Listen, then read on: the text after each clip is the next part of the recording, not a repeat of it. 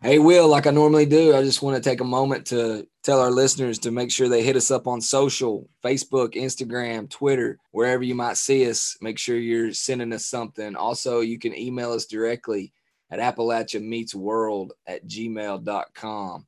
If you get a moment, shoot us a line, give us some feedback. Yeah, and wherever you listen to the podcast, make sure you subscribe to Appalachia Meets World. It just helps our podcast, but it also helps you know when we're releasing a new episode.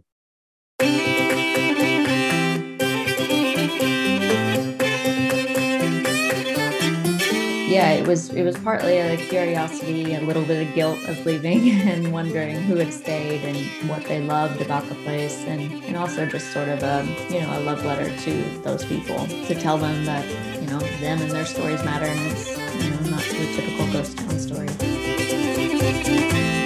Appalachia Meets World, podcast about place and perspective, but always Appalachian. And don't forget, Will, tonight's episode is powered by SOAR. Shaping our Appalachian region. If you're an entrepreneur out there, especially in Eastern Kentucky, check them out. Appalachia Meets World. It's another week. It's Will. And Neil. How are you? I'm good. I'm good this week, man. I'm good. It's good to hear that energy. I know. Exciting times. I know. I'm starting to rub off on you. It's good. I think so. Maybe. It's my energetic, younger appeal that's starting to rub off on you. Yeah, I live vicariously through you, and occasionally always have, right? Yeah, occasionally it comes out. Got an app biz for us this week? I do. Kind of in line with what we're going to talk about a little bit later with the SOAR Summit, but I wanted to talk about a nature-based accelerator in Asheville. It's been around for a little while, but I don't know if a lot of people have heard of it. It's called Accelerating Appalachia. It's a really cool accelerator and incubator for nature-based businesses out of Asheville. And a lot of nature-based businesses have gone through it, have graduated, and are now businesses throughout the region.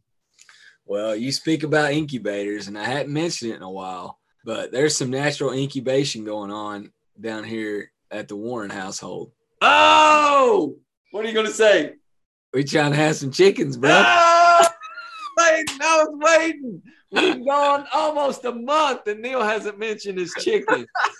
I was waiting for it. I wasn't going to say anything. I was not going to say anything. It's winter time, and chickens are cold. We got them in a warm space. We got them inside in the barn, and nurturing them a little bit. And we're just kind of letting eggs lay and seeing what happens. That is awesome. Natural incubation going on. Didn't mean to steal your thunder there. No, that's perfect. Perfect. Talk about an accelerator. Let a chicken lay on it for a bit.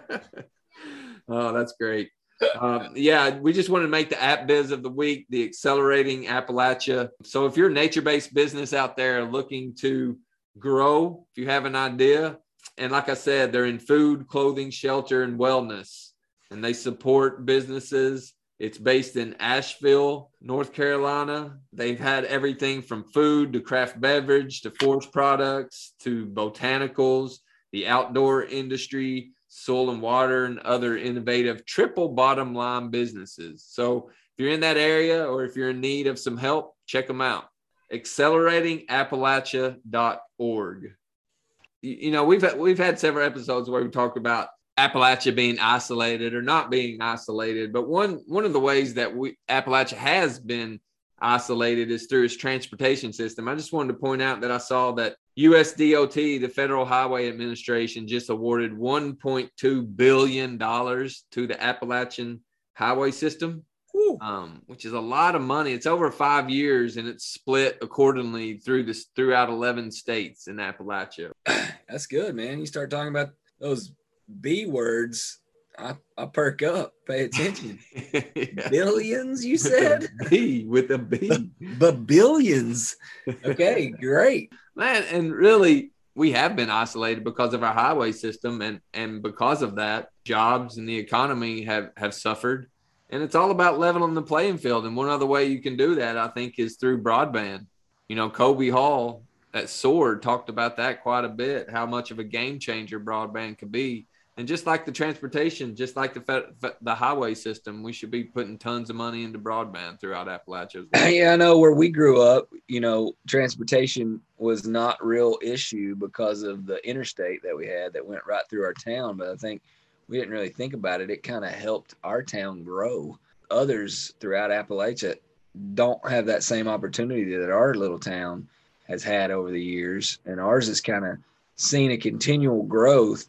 And I think those billions of dollars that you just mentioned will go a long way in helping some of those towns that are, not on the beaten path become the beaten path. I'm looking forward to seeing the plans on that and how that all that spending shakes out. That'll be interesting. Yeah, and hopefully it'll get utilized. And that's a story to follow. Yeah, I mean, it's also due to the fact that these states haven't been getting money the last several years through the pandemic from federal highway funds. But just, but before London, we grew up in Pineville. You're old enough to remember when they built that road. Rockdale Maiden Bypass. Yeah, in Pineville, and how much of a big deal that was. And it wasn't an interstate, but it changed a lot in our small town.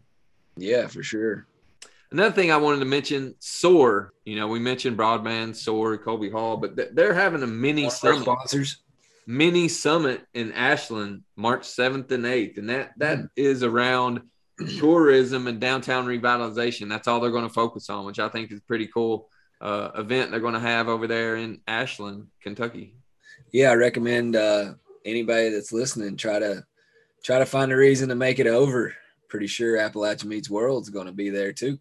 Could be live and in person. Stay tuned on that. We don't like to do too much live. You never know what's going to come out of Will's mouth.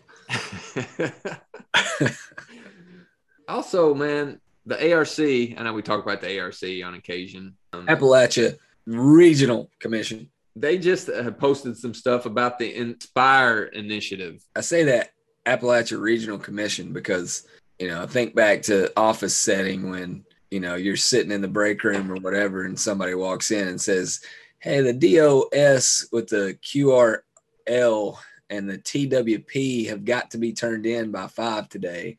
So you better make sure you get the TTY done. The ARC. And I've always hated acronyms. But anyway, ARC stands for Appalachia Regional Commission. That's right. Tell us about it.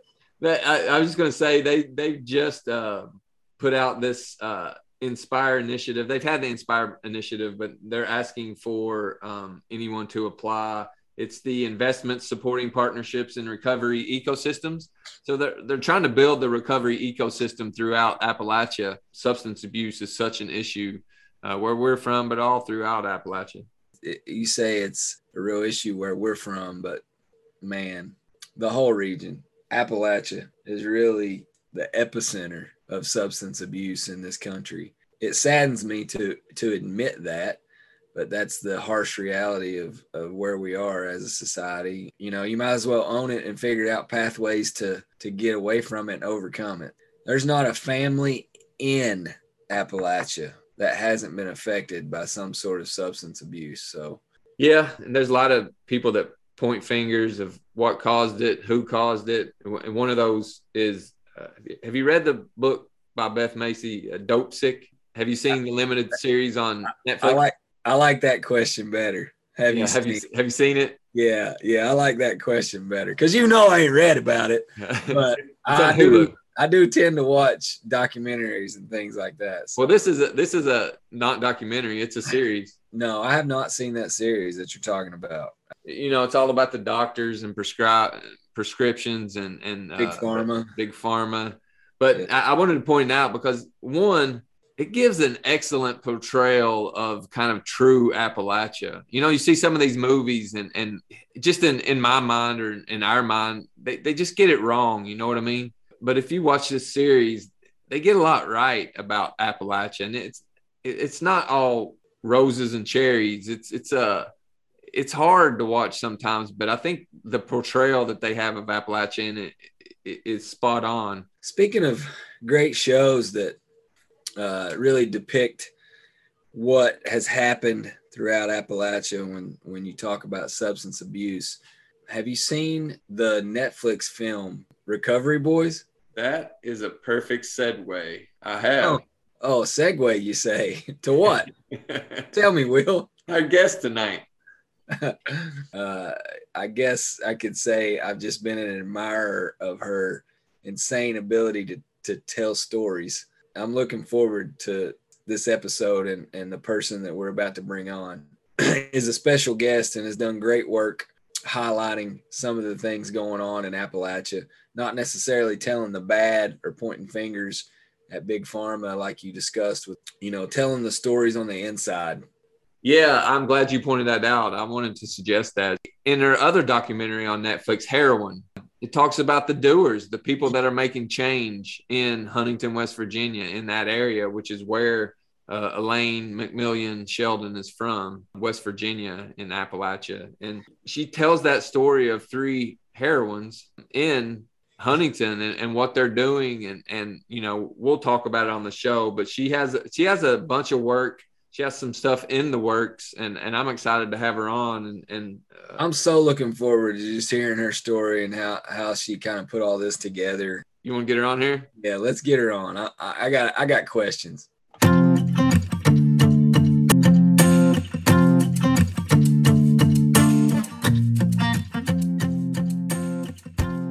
All right, on tonight's episode, we have Elaine McMillian Sheldon. She's an Oscar-nominated and Peabody and Emmy-winning documentary filmmaker from West Virginia. Among other multiple awards, you can definitely check out her website. But I will mention several of her documentaries. 2 of those are Heroin and Recovery Boys. Both look to the opioid crisis in West Virginia.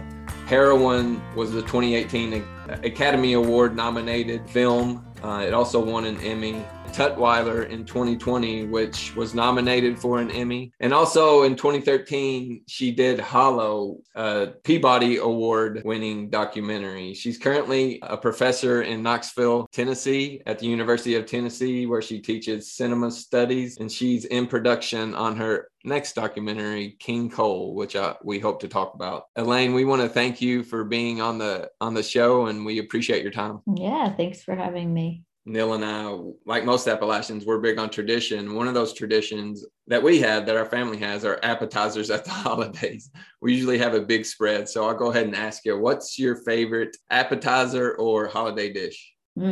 Holiday dish. I didn't think about that. Well, I would say like the one food I can't make. I've crafted my own cornbread recipe. I've crafted my own biscuit recipe, but I've not been able to nail pickled corn or pickle relish, like chow chow stuff. And I just crave it. I crave that saltiness, and I can only get it back home. So that's probably my favorite. That's a great one. Do you put them in pinto beans? Oh, yeah. Yeah. Fried potatoes, pinto beans is like my favorite meal in the world. Speaking my language. You and Will got a lot in common. I mean, I love, it's one thing about me is I love to travel and eat food from all around the world, but like beans, cornbread, raw onion, chow chow, fried potatoes is like home. Well, I got to ask you, have you ever had salmon patties? Yeah, of course. Yeah. That always came. I was getting ready to say, it sounds like a Thursday night at my mom's house, except you got to throw the salmon patties in. Yeah, it's true. That's true. I haven't seen patties. I never thought of them as going with that, though. I don't know that we eat them with that. We're weird in Kentucky. We kind of ground our podcast on place and perspective. Your documentary, Hollow, it's really a beautiful interactive portrayal of the people and kind of the place of McDowell County, West Virginia. If you really dig into it, I mean, it's an amazing film. I congratulate you, obviously, on the awards that you won for it. But what made you want to make that film? Was it just to bring light to the people, or just because that was the subject that you wanted to film? What made you want to make that film? I had left West Virginia. I was in grad school actually in Boston when I started Hollow. I was just doing some research around, when you leave the state or leave the region and you get anywhere else, you realize like you're either like you flee the place and you want to get rid of all the labels you associated with it, or you are some way like trying to like reconcile you inside and outside of this place. And I think I was of the latter and trying to figure out like where I fit into the story of Appalachia as a person living in Boston now who didn't really see a future there.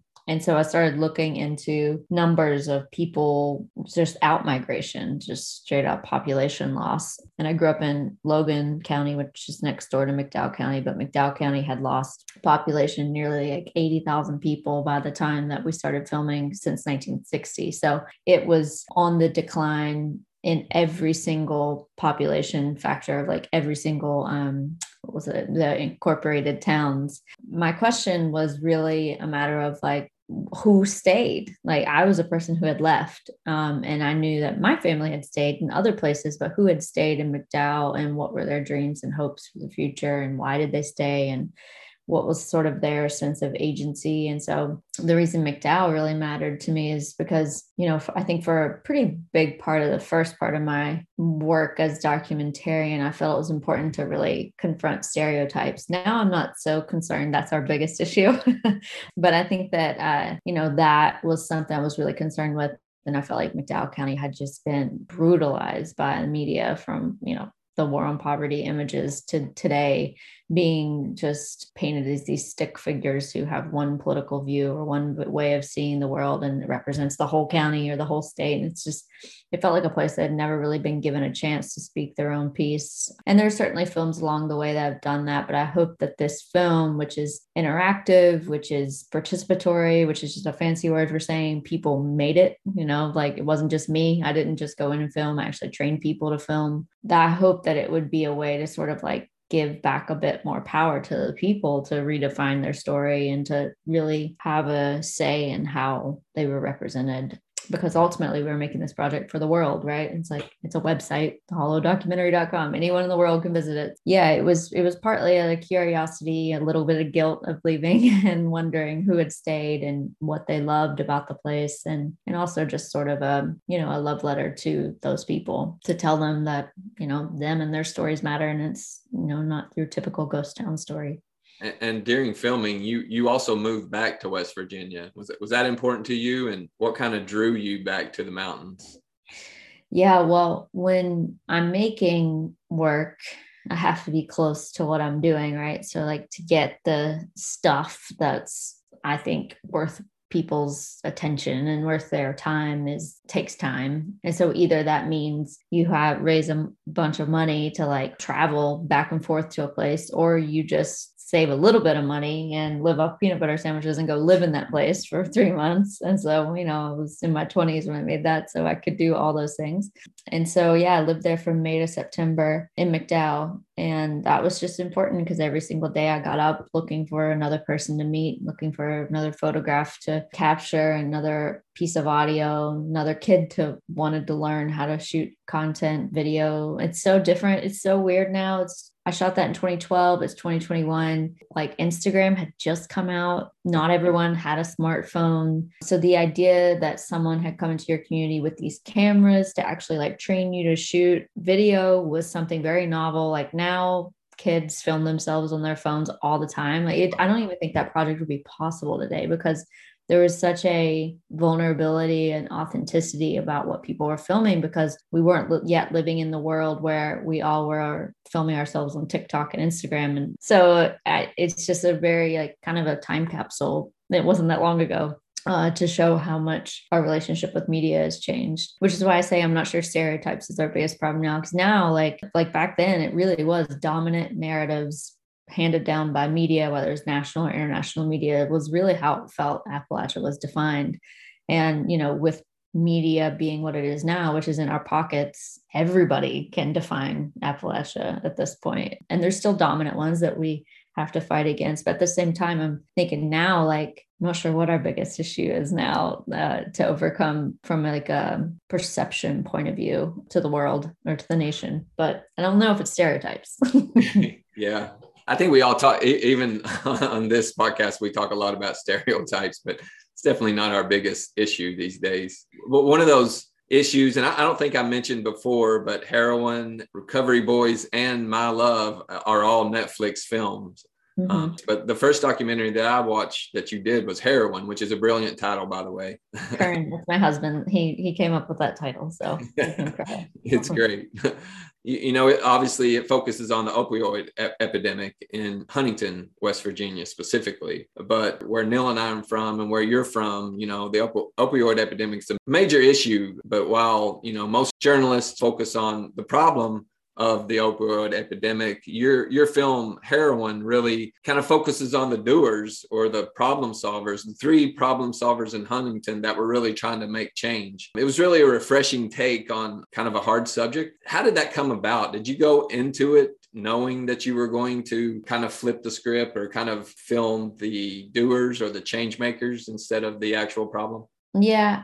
Karen and I, we made that film in 2000, I guess 16, 17. It was released in 2017. We filmed it in 2016, 2017. And at that point, we were just sort of sitting, we were living in Chattanooga at the time before we moved back to West Virginia to make both of those films. And we just were like, the coverage around the opioid crisis was, I couldn't even watch it. It was unbearably like exploitative, depressing. And the fact is, like, one of the reasons I couldn't watch it is because it hit home. You know, these are like my previous schoolmates. These are my friends that are dying. These are my friends who are mugshots. These are losing their kids. And I think I needed hope. And so I certainly wasn't going to make a film that was, you know, just spreading the despair that I myself couldn't even consume, because I really do feel like the conversation is now, like, it's such a big conversation now. When we were making those, people were talking about it, but it was really still from a statistics and headline point of view. I mean, we didn't have the empathy that we have now, like around the crisis. You know, there were still people, many people out there questioning whether we should even be giving naloxone to first responders back then. So like the tides have changed very quickly around that crisis. And we just wanted to like document some hope. And we went to Huntington, and for the same reason I went to McDowell. It's like Huntington is the poster child of that issue in our state, my home state. And I didn't feel that was very fair once I got there and realized there's so many people working to do something better, and it's actually working, and they're not getting any attention. And, you know, Jan Rader's been in the fire department for 20 plus years as the only woman, like, busting her butt on a daily basis to like help people. And nobody's talking about that, right? They're going to her for the doom and gloom. So yeah, it was very intentional to find the people trying to make change, but also to not make it seem as if, but we've got this fixed. You know, like, it's one thing to like show the people helping and make people feel good about it, those people helping. It's another thing to be dishonest about it and be like, well, with these three people, we can change everything. You know, hopefully at the end of the film, which, spoiler alert, at the end of the film ends with her going back on another call. We wanted that because we didn't want anybody sitting at home watching this to be like, I don't need to do anything, it's all fixed, you know. And I think a lot of media is served up that way, these hero stories that oversimplify things. And so we wanted those women to be the heroes they were, but also wanted to be honest about their struggles. The fact that they still get up every single day today in 2021 after filming that 5 years ago means that, you know, we still have a lot of work to do. Right. I just wanted to ask, you know, when I was watching that film, I was thinking to myself, this is so relatable in every part of Eastern Kentucky and really all throughout Appalachia.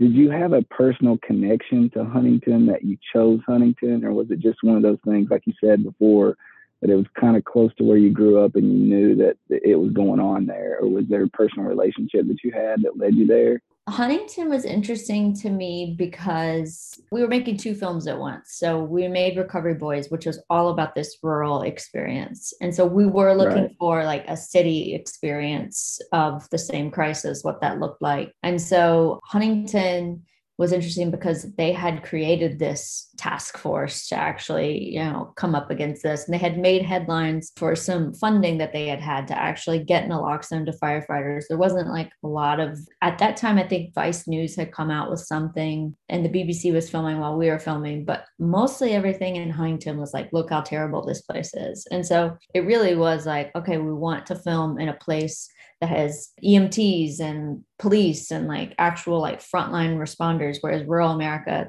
it looks very different. Like Recovery Boys is a completely different pace and completely different response because they're on a farm recovering by, working on a farm and building community. Whereas Heroines is really like boots on the ground look. And so Huntington seemed like just the right fit for my home state's lens into that. I didn't have any connections with Huntington other than having gone there for some football games in Marshall. And honestly, if we would have went there and not found the like incredible people that we found on day one of looking for the stories, that's what we always do, is just go around and interview people and find people. And if Jan Rader wouldn't have just like rolled up to the place where we were interviewing someone else, and Jan Rader rolls up and we're like, well, this is the star right here. This woman's incredible. Yeah. So it was like, after being in Huntington for 2 hours, we're like, forget everything else we've thought. Like, let's just follow this lady. Cancel everything we've booked. Let's just see where this takes us, because she's just dynamic and full of energy and positive and all the things we were looking for. So it was partly Huntington, but it was also a lot of Jan. And then Jan opened the doors to everyone. She opened the doors to the drug court. She opened the doors to Nisha, who helps the women who are trapped in sex work. So it was it's kind of Jan more than Huntington, but it was hard for me to watch Recovery Boys, to be honest with you, because the stories, like Neil said, they're so relatable, but you feel so close to the individuals while you're watching them. And then the ending, some of the endings it's just so hard to watch. But obviously, you're a storyteller, and maybe you want to touch on that a little bit of why you got into documentary filmmaking. But as a storyteller, especially one from the region, how do you draw the line between being exploitative and really just being a voice or the champion of the people? A lot, like I said, outside journalists will come in and definitely exploit the region. How do you draw that line? Yeah, it's hard. And I actually think it's like knowing when to pull back on things and when to take it like a bit further, and where the honesty lies between that. Like, you don't want to be the insider person who's just preaching to the choir, who's wearing rose-colored glasses, who's not being honest. And you don't want to be the outsider who doesn't have any regard for how they represent people because they never have to face them again, right? And so we're sort of this in between where the relationships we build with people dictate what goes on screen. So like, we're not asking people to do things over.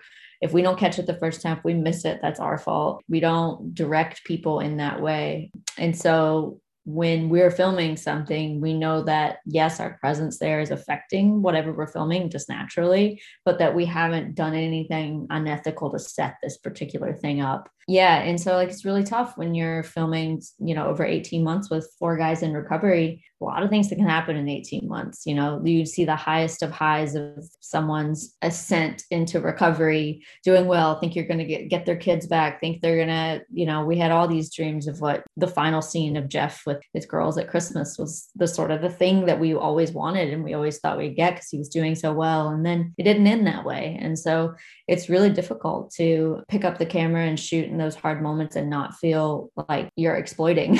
I mean, it really is. You really have to check yourself and ask if what you're doing is helping or harming. And I think at the end of the day, like, there's a lot of things we don't film. There's a lot of things that we put the camera down and just be with that person and just as an observer, not as a documentary filmmaker. When you're going into filmmaking, do you look at it as, you want to tell your story, you want to be the voice, or do you go into it as, I want to give others a voice, like the individuals in Recovery Boys, you want to give them a voice?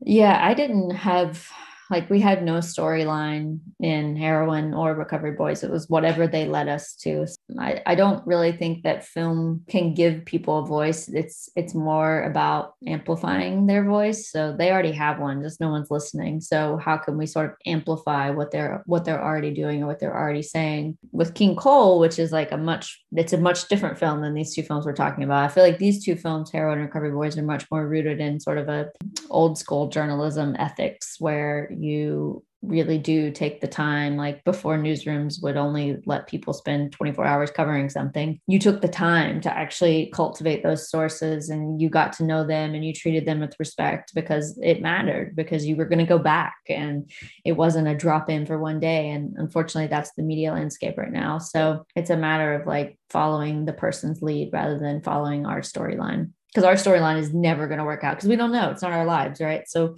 we could sort of like make a shot list of things we would like to get, but there's no guarantee they'll actually happen. So we don't actually stick to those things. I love all the snippets in Hollow just because, I mean, it feels like I'm home when when I'm watching it, because it's so relatable to me and to Neil as well. But, you know, you go from Hollow, you have Heroine, Recovery Boys, and then Tutwiler, all hard to watch. And then I don't know if anyone hasn't seen My Love yet, the episode you filmed on Netflix in Vermont. Yeah, go watch it. I mean, if you watch Heroine and Recovery Boys, Tutwiler, definitely go watch My Love, because it's so touching. It's such a great piece. I think you filmed it over a year with this couple. Yeah. Was it a conscious decision to film a couple outside of Appalachia? Do you feel like you don't want to pigeonhole yourself on just making stories about Appalachia? Was it a conscious decision to do it in Vermont? Well, I was actually hired for that. So whereas Heroine and Recovery Boys were things we cultivated and made and then sold to Netflix when they were finished, Netflix came to me, Boardwalk Pictures came to me and said, we want you to direct the American episode of this 6-episode series that's happening all across the world, focusing on elderly love and companionship.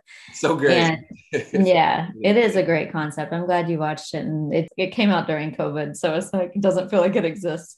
They reached out to me, Zan Aranda, the producer, reached out to me because they wanted a couple in the South, actually, the general South. So I did a road trip through Texas and Louisiana, and I'd looked for couples for months before I ended up just kind of giving up. And someone in-house at Boardwalk Pictures, which is the production company, knew of Ginger and David in Vermont. And I was like, if you guys are willing to get rid of this idea of the rural South, like, let's go meet this couple in Vermont, because they sound really sweet.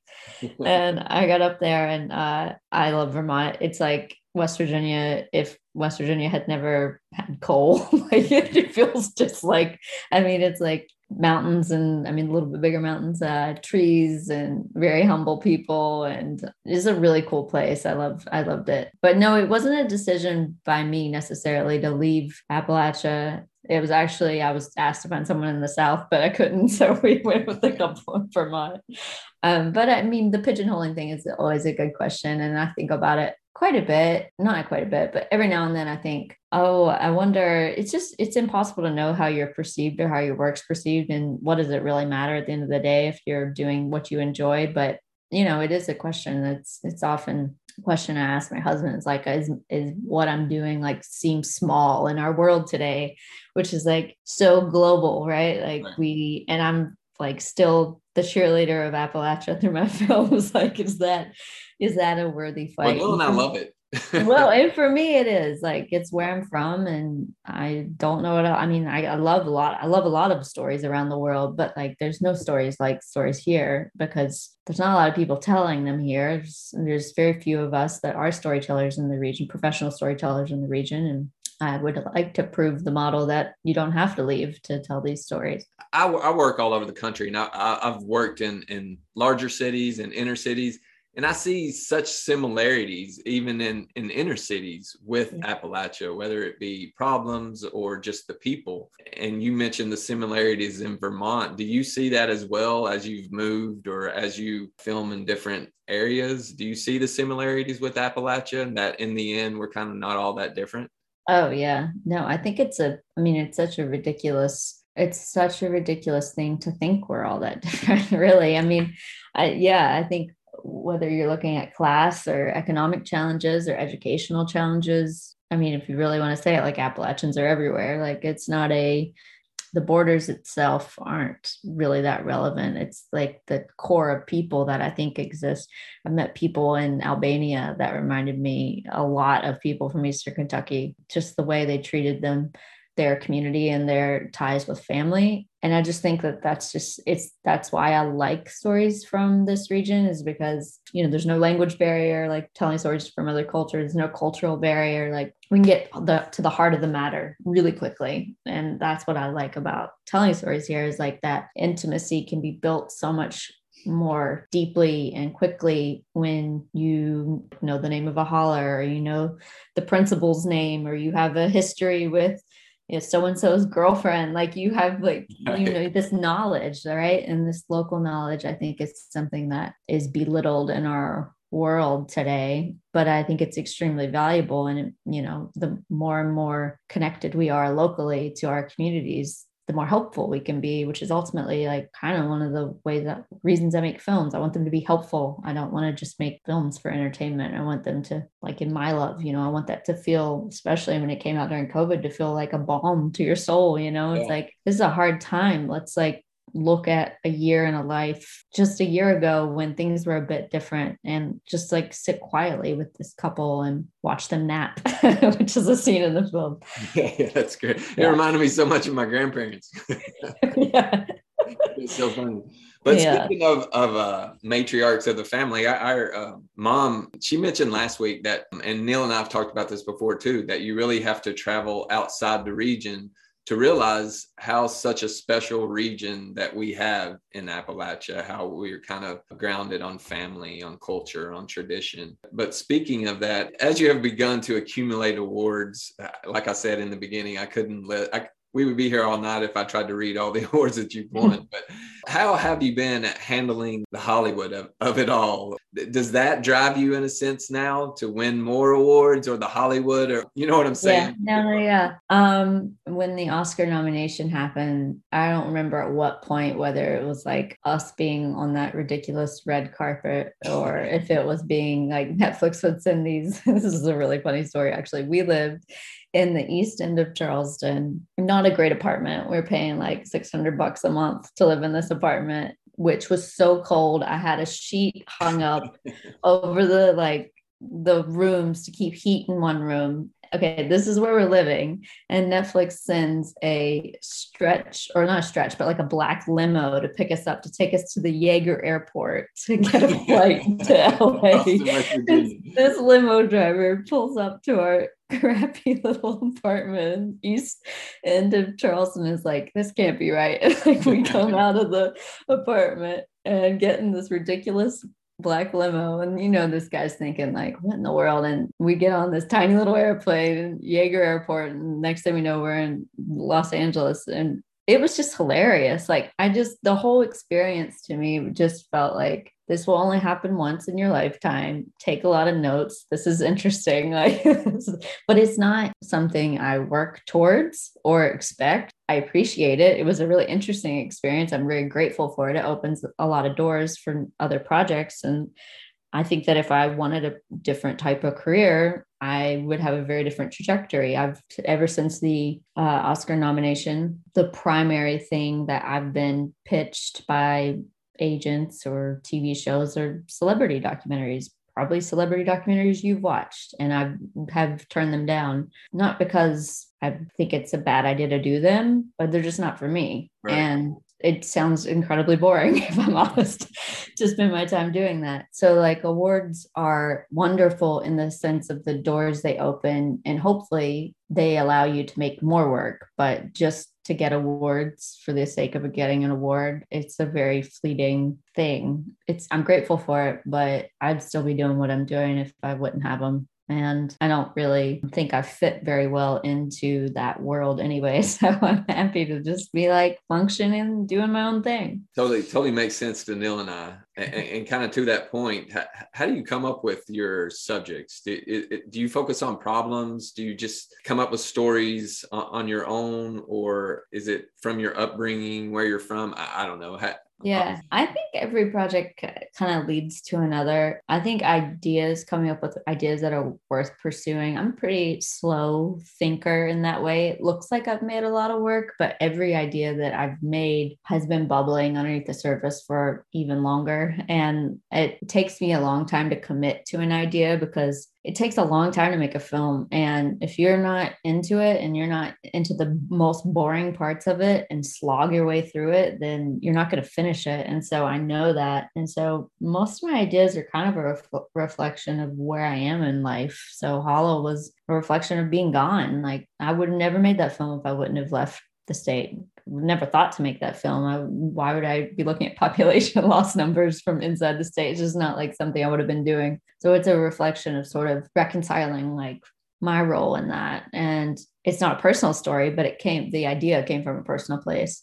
And Heroin Recovery Boys certainly came from a personal place of just being from a place so hard hit by that I just wanted to see more hope. I needed that hope. And Tutwiler actually was just a really interesting opportunity to look at the woman's experience in addiction and incarceration, which Recovery Boys, I had looked at the male experience. And then My Love was like, wow, I've just got off these really depressing films. Like, this is a great opportunity to just sort of reset. Yeah. So, and then King Cole, the what I'm working on now, is so different because part of it's fiction and I'm writing it. And so part of it's documentary and part of it's fiction. And it is completely a film that is hard to explain because it's been bubbling for so long of me just wanting to not document a conversation that's necessarily being had, but to create a new conversation, right? So like looking at our beyond coal world, like what does that look like for Appalachia? And my family, my brother still works at a coal company. He goes to work until recently. He works in an office now, but until recently he's been underground, working underground since we both graduated from college and my dad He still works in retired. West Virginia?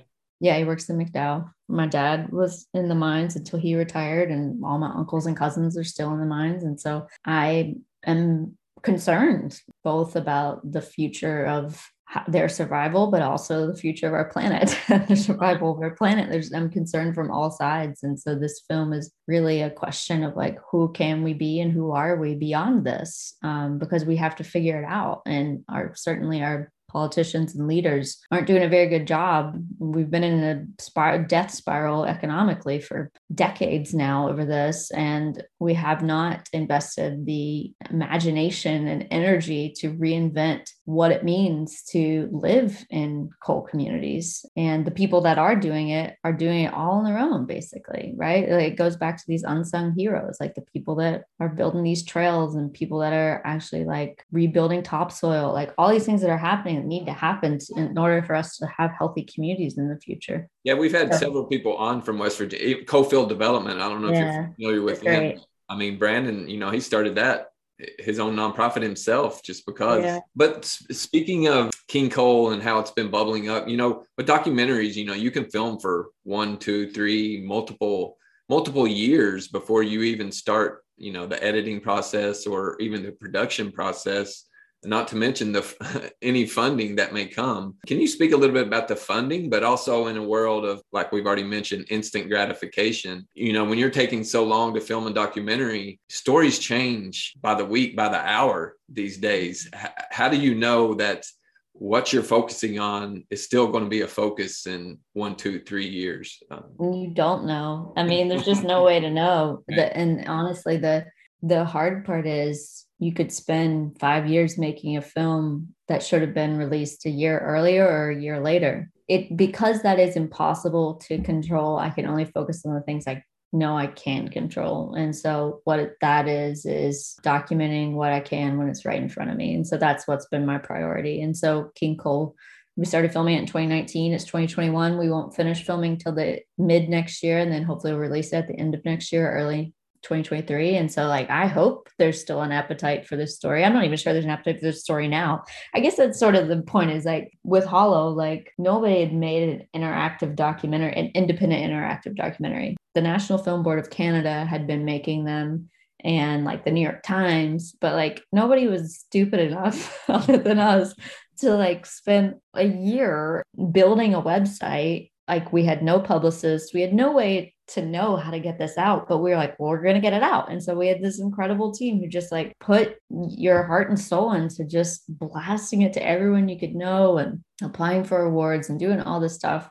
And somehow people found out about it. I mean, so I do believe there's always an audience, there's always an ear for the thing that if you care enough about it, you can find the people. And I don't expect, King Coal, it's not going to have, the Netflix eyeballs. It's not that type of film. It's definitely more experimental artist film in some ways. It's not a commercial sort of film in that way. But I think there's going to be a huge demand. I hope there's a huge demand for it among young people in rural places who call it coal, call it timber, call it cotton, call it corn, whatever it is in your community. If you've been living in a mono economy and that goes under, what's next, which is the essentially the whole thing. So yeah, I oscillate from being super secure about like what I'm doing. Like, this is a great idea. I really am digging this. This is going really well. And also, like, I deleted Instagram and deleted all, like, I don't really play in the instant gratification space because I don't find it gratifying even for an instant. Like, I find it to be just actually like kind of creative and soul sucking in some way, because I can't, like you said, like, you can put something out today and it changes tomorrow. And I can't live in that. I can't produce stories in that world. That world is not a good world for storytelling. That world is a world where we don't think deeply, right? Like, we're just like reactionary, which might be good for things like comedy, but for in-depth, empathetic storytelling, you kind of just have to like have some restraint from those things. I don't know if I'm doing the right thing about all of it, but here I am. Neil and I, we always talk about gassing up Appalachia. That's one of the main reasons why we have this podcast, to really gas up Appalachia. I wanted to give you a second to gas up West Virginia with some questions. What do we mean by gas up? Oh. Yeah, so I knew she was going to ask that. I was like, nobody says that except us, Will. Us and Nancy. Gassing up Appalachia is just basically, I really feel like what you're trying to do when you tell the stories about people that are trying to help. Will and I have kind of made a conscious effort of trying to point out some of the people like yourself throughout Appalachia that are doing great things that the ordinary person may not ever hear about. So when we say gas up, we're just trying to talk good about, I guess, is the best way to say it. And I didn't know if you meant like light it on fire, talk crap, or like couches. Yeah. We don't burn couches here. I am a mountaineer. So I will say that we learned that term from another mountaineer that has been on the episode before. So it's straight out of West Virginia. I believe it. Gas up West Virginia. No, I have some questions. So okay. What's your favorite thing to do in West Virginia? Go to the cranberry backcountry and hike and lay on those moss forest floors. Just be out there. Cranberry backcountry is unbelievable, and no one's ever out there. Where is that in West Virginia? Like, what? Not far from Richwood. It's the Monongahela National Forest. It's unbelievable. Like, cool. Seriously gorgeous. It's in between Richwood and Marlington. And if you fish, there's good fishing up there, and it's beautiful. Favorite festival? We've had an episode on how important festivals are to Appalachia in general, but especially where we're from. But favorite festival in West Virginia? What is my favorite festival in West Virginia? Actually, you know what? My favorite, it's not an official festival, but it happens every year, and I so admire it. And it's kind of like this private thing. There's this woman named Marsha Timpson who lives in War, West Virginia. She operates Big Creek People in Action. She hosts volunteers from all over the nation. They come to like fix houses and do stuff in McDowell County. She hosts this group from Berea that come every year, and she takes them out, like way out this holler to the end of it. And they have a stage, and they do all these like Dolly Parton impersonations, Elvis impersonations. They have this huge meal down this long table. It's in hollow, like pieces of it are in hollow in her portrait. But I think that's my favorite festival, like the quiet one that happens at the end of the holler that not a lot of people know about except family and like kin and friends. Cool. Do you have a favorite West Virginian? My pawpaw Doy is my grandpa. I don't know if you saw my John Prine music video for Summer's End. Yeah, I loved it. But he's the grandpa in that music video, the elderly man.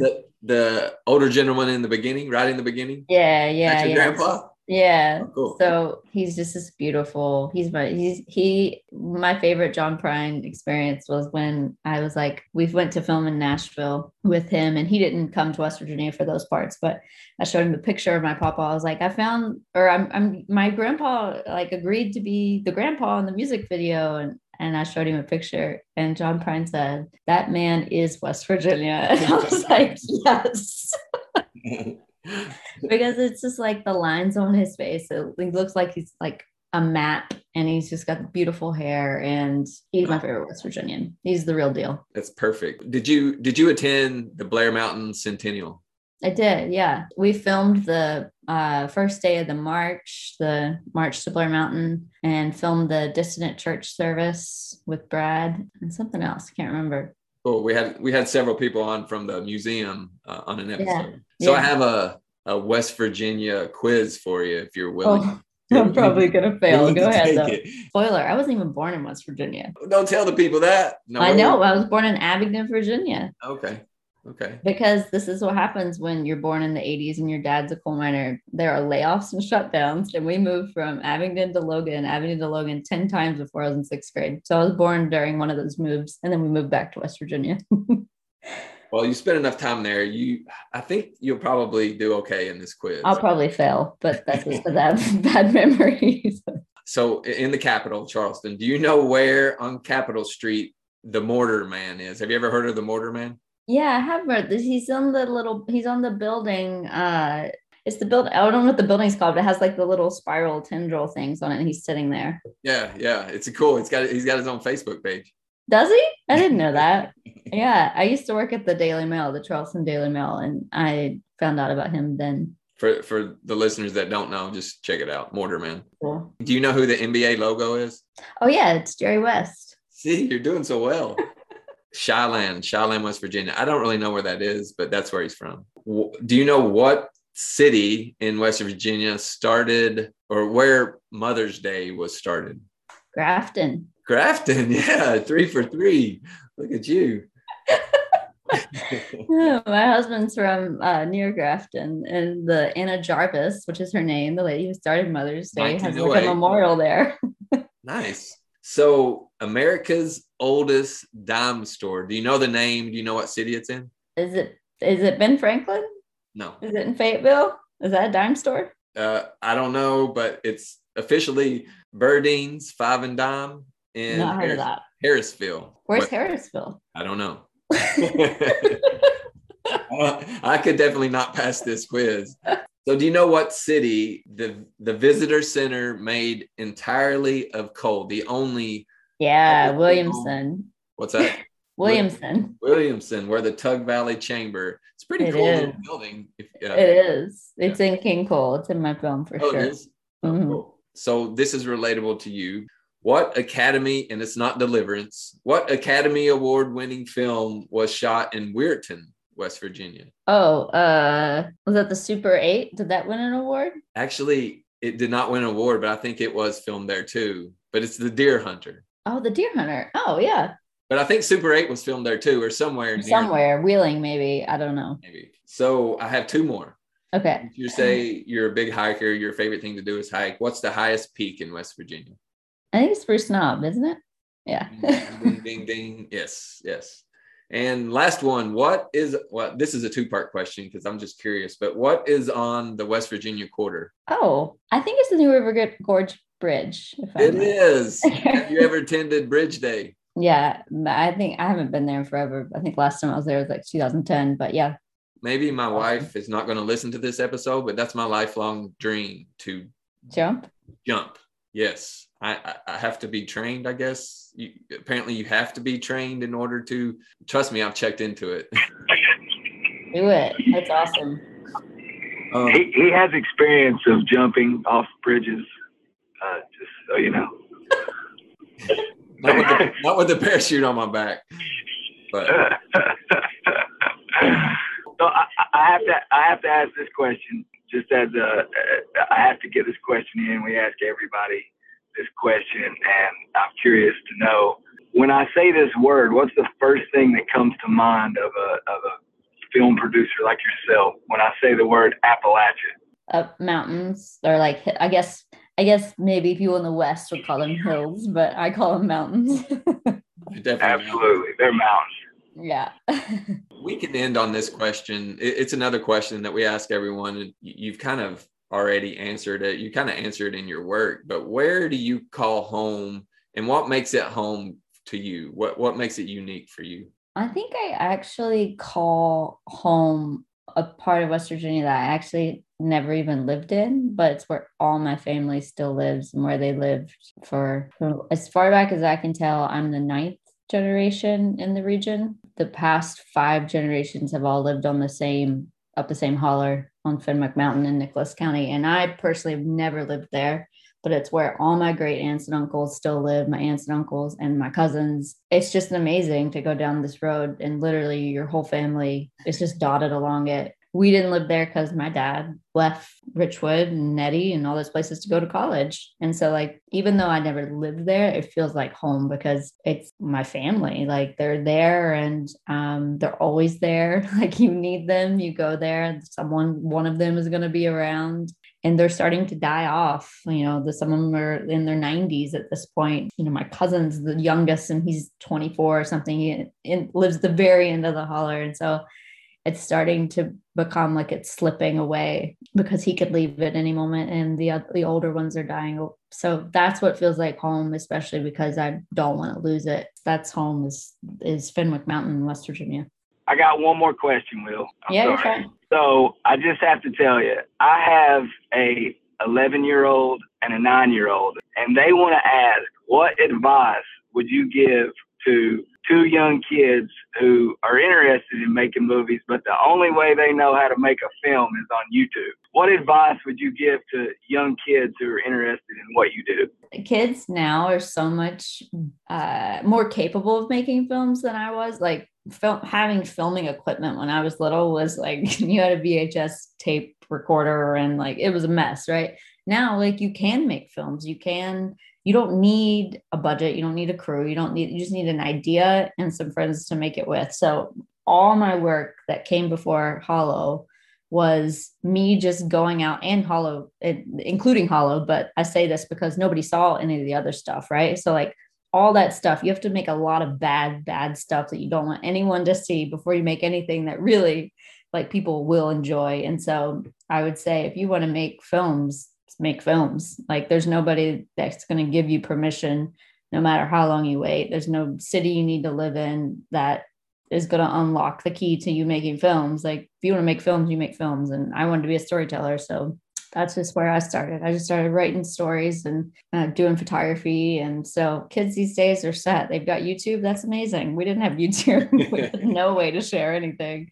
So if you want to make movies, make your movies. And, on your 10th one, it'll be worth something maybe more than your mom or dad will appreciate. And then that'll make you feel good and you'll be able to make the next one. But just keep doing it. It's a great answer. Elaine, thank you so much for your time. This is, I'll speak for myself. I'm sure Neil too, but this has been an excellent conversation and we definitely appreciate it. Thanks for your thoughtful questions. It was great to meet you guys.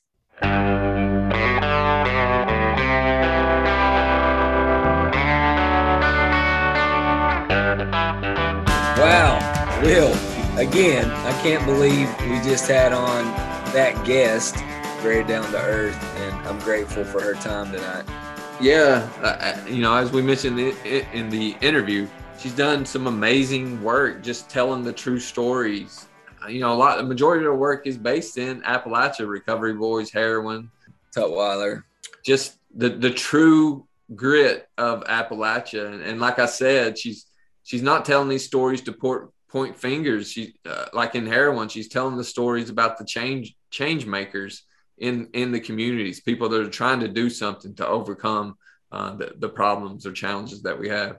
Like I mentioned at the beginning of this episode, there's not a family one that's not been affected by some type of drug abuse throughout Appalachia. And, she's just telling the stories of what millions of us are going through, literally millions, and bringing light to reality. And I think it's great what she's done. She's a beautiful storyteller, and, what she's currently doing. I look forward to seeing more from Elaine.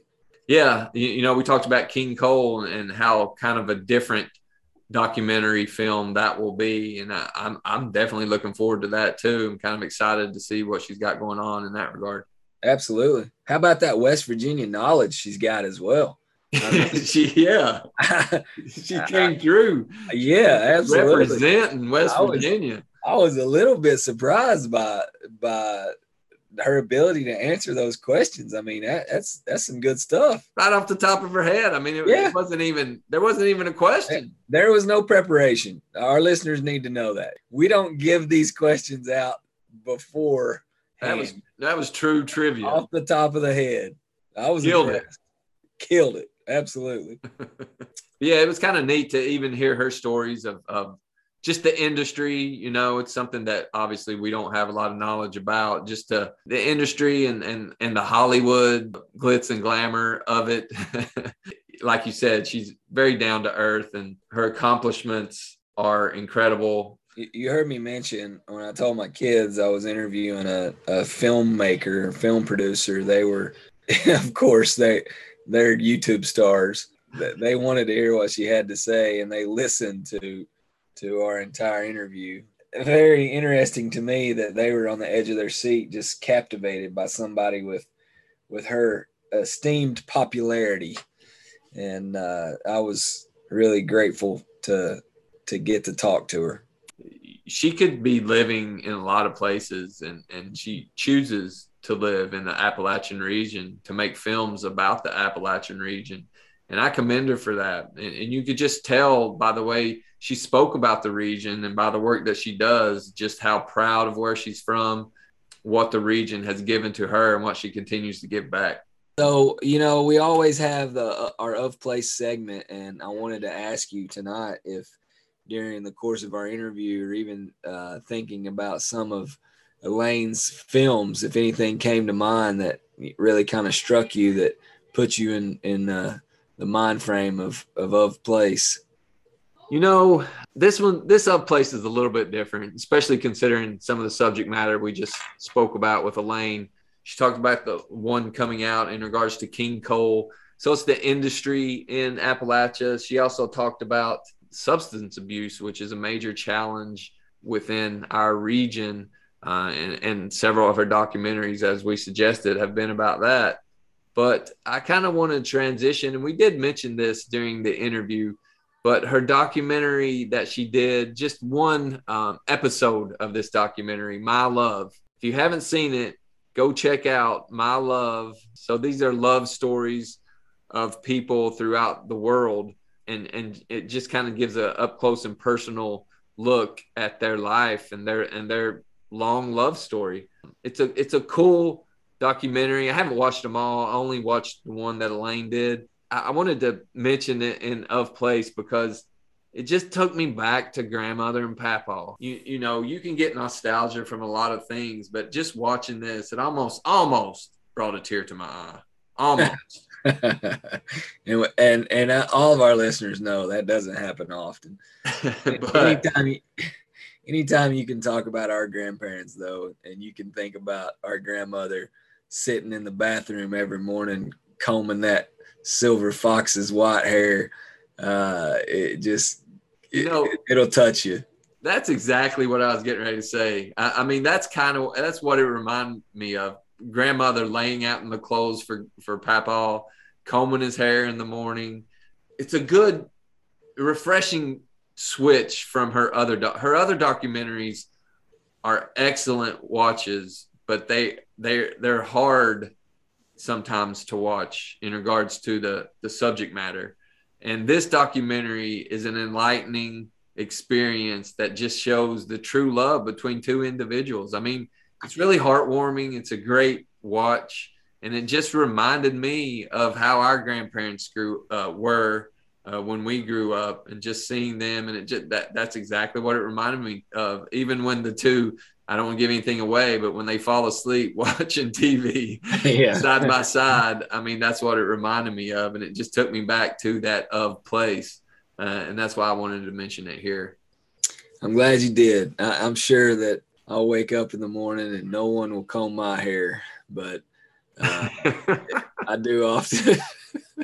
I think you have to be married 30 plus before you get your hair combed. If you have hair by then. I so look forward to the day when I can sit there and get my hair dried and combed each morning.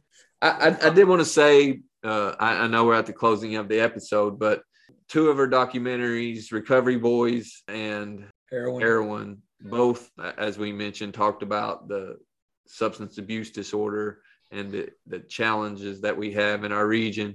And we just wanted to dive into that a little bit more in the next episode. So you'll hear that in the next episode. I just wanted to bring that up to let people know that's coming. It's such an issue, such a challenge here that we just wanted to dive into it just a little bit more to try to understand it a little better. Yeah. I don't know if anybody can fully understand it, but we did want to talk a little bit more about it. So we'll be doing that in the coming episodes. So stay tuned. All right, man. You got anything else tonight? No, man. Just looking forward to our listeners reaching out to us. Hit us up on social, man. Give us a shout out on Facebook, Twitter, Instagram, somewhere. Let us know you're still listening and let us know what you're interested in. We like to bring great content to our listeners, and anything that's weighing heavy on your heart and mind or throughout Appalachia that we're not touching, make sure you let us know. Definitely. Let's gas it up and subscribe and follow. Let's get those followers up so you'll know when we put stuff out. Beep, beep. All right. I guess since we are at that time, I'll end it like I usually do. Till next time. Peace. I'm up in the mountains again. I'm getting lighter, the air's getting thin. Now I'm facing down with a grin. I've been in the city too long, sidewalks and buildings and singing sad songs. Now I'm back up where I belong, in the mountains.